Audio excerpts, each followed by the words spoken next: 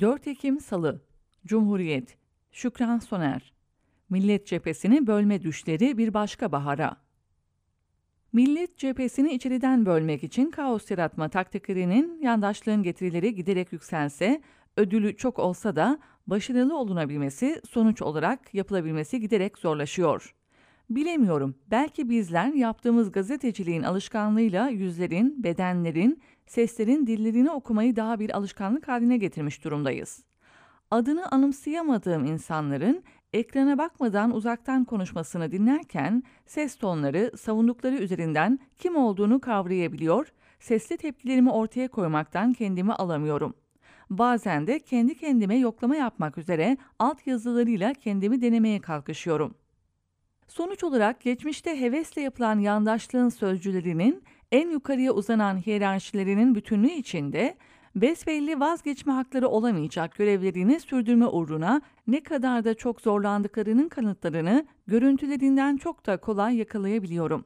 Her gün ekranlarda boy gösterenlerin özellikle yüz çizgilerinin nasıl da hızla bozulduğunun hiç ayrımında mısınız? Gülen, sevimli, ışık saçan, moral veren görüntülerinin eseri kalmadı.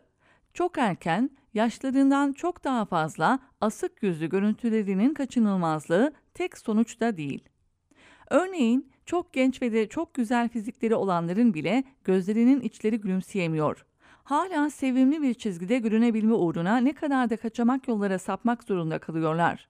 Hele de meslek kökenleri hak, hukuk, kamuoyu oluşturma, bağımsız kalma zorunluluğuna bağlı olanlarının haktan yana görünebilme uğruna ne kadar da çok çırpındıkları giderek daha gözlenir bir hal alıyor.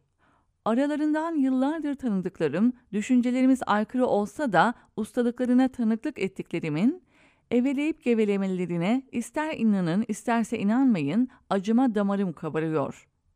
Artık para, maddi çıkarlar uğruna değil de dönemedikleri için zorunlu görevlerini sürdürdüklerine inanmak istiyorum. Ne de olsa seçimler olsa bu iş bitse de sonrasında yaptıklarından utanmamak uğruna özel çaba sarf edip daha bir haktan yana üsluba kaydıklarını bile düşünmek istiyorum. Acaba hiç değilse seçimler sağ salim yüzümüze gözümüze bulaşmadan olsa bu işkence bir an önce bitse gibisinden bir ortak duyguyu paylaşıyor olabilir miyiz? Yoksa fazla polyanlacılık mı yapıyorum? Ne dersiniz? Gazetelerde, hele de gazetemizde yer alan haberler üzerinden paylaşım yapmamaya çalışsam da yalanların, suçüstülerin sonunun gelmemesi üzerinden kimi örnekleri paylaşmak kaçınılmaz oluyor. Diyanet İşleri Başkanı gözümüzün içine baka baka yaptığı açıklamasında kendisine bağlı çalışanın açık suçunun karşılığı görevden alma cezasını vermek haddi olamayacağı için peşkinliği yeğleyerek Diyanet'in bağı yok açıklamasını yapıyor. İster televizyon canlı yayınlarından, ister internet haberciliğinde, isterse Cumhuriyet Gazetesi sayfaları da içinde olmak üzere, Karaman'da hafızlık icazet töreninden öğrencilerle birlikte çekilmiş, birlikte yer aldıkları görevlerinin eylemi kol kola fotoğrafları kanıt olarak karşımıza çıkıveriyor. Millet cephesinin hafta sonu yapılan toplantısına kişisel olarak fazlasıyla sevindiğimin altını çizmeliyim. Sakın ola ki kavga kıyamet çıkmadığına sevinmem gibi bir gerekçemin olduğu gibi bir ön yargıya kapılmış olmayasınız. Sevincim sürekli yayınlardan millet cephesi çatlağının biraz olsun tartışma gündeminden düşmesi olasılığı üzerinden. Baymıştık, daha fazlasını dinleyemeyecek noktalara geldiğimizden doğru dürüst bir müzik ya da film arayışına girmek zorunda olmamızdandı.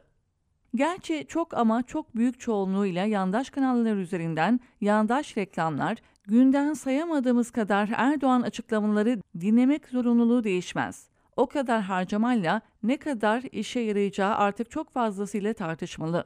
Yürekleri olsa da izlenirlikleri üzerinden maliyetleriyle bizden alınan paralarla yapılan harcamaların katlanan yükselişleri arasındaki çelişkiden ucundan da olsa kimi açıklamalar yapabilseler. Cebimizden çıkan, hovardalıklarındaki katlanan, dudak uçuklatan rakamlar artık tümden sansürlü.